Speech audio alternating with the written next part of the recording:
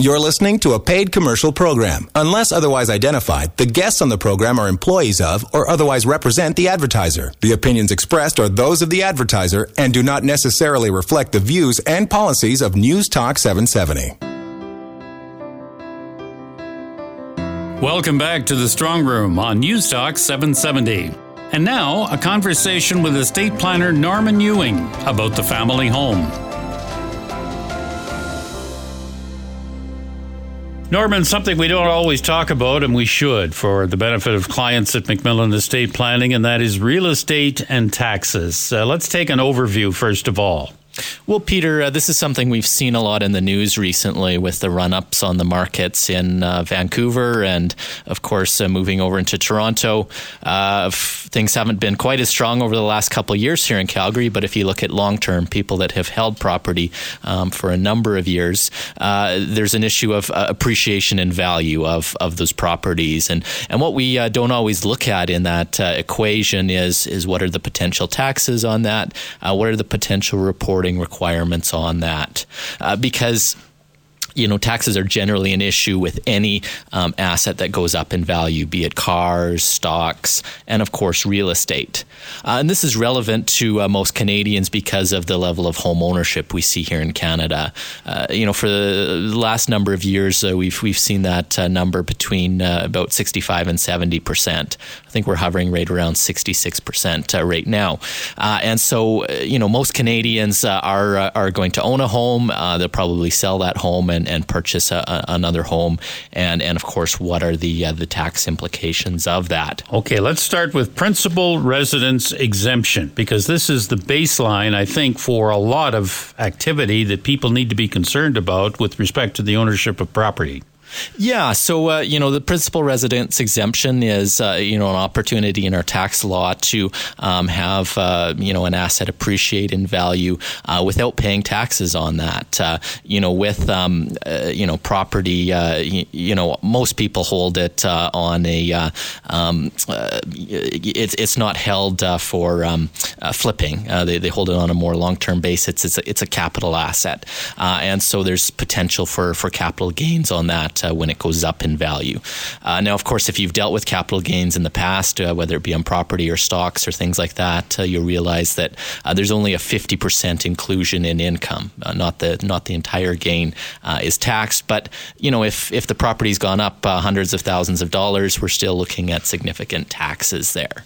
Now, if it's your principal residence, if it's a personal use, it's not a rental or anything like that. It's primarily inhabited by you, your spouse, your family, something like that. Then in most of these cases, we're looking at the principal residence exemption, making it so that there's no tax on that. It can go up in value, and there's no taxes paid on that. And this is a great opportunity for people because if you're investing in stocks and other things, there's generally taxes on that. Whereas if you've bought smartly on the real estate side and things have gone up in value, you can keep a lot of that profit. Now, what a lot of people, don't realize is there's been some changes in this area. So back in the fall of 2016, the government changed the rules on this.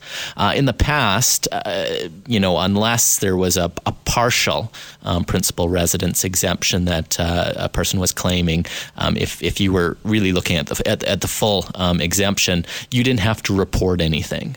And so I think a lot of people got in the habit that if this was your primary home, this is what you lived in, there was no revenue or commercial benefit from that, they didn't have to worry about the taxes because there was generally no reporting on that.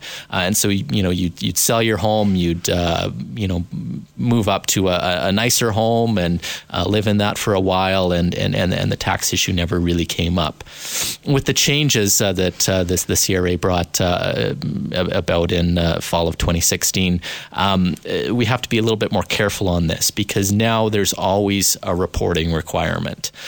Even if you're claiming a principal residence exemption, if you've owned the property for the entire term and there's a full exemption on that, there's still reporting that has to happen to the government. There may not be any taxes owing, but you still have to report that sale and the gains on that on your tax return. And so this is going to be a bit of a shift for people to realize that, and accountants are going to be bringing that to people's attention. But maybe if they're doing their own taxes or maybe aren't aware of this, it could skate under their radar for a little bit. And that's not something that we certainly want people to be in a position with, because of course, late filing with the CRA incurs penalties.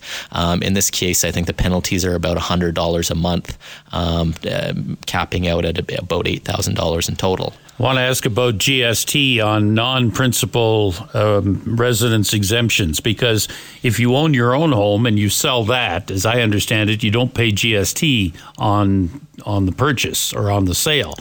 But if you have other property that is not considered your principal residence, when you sell that, is GST a factor?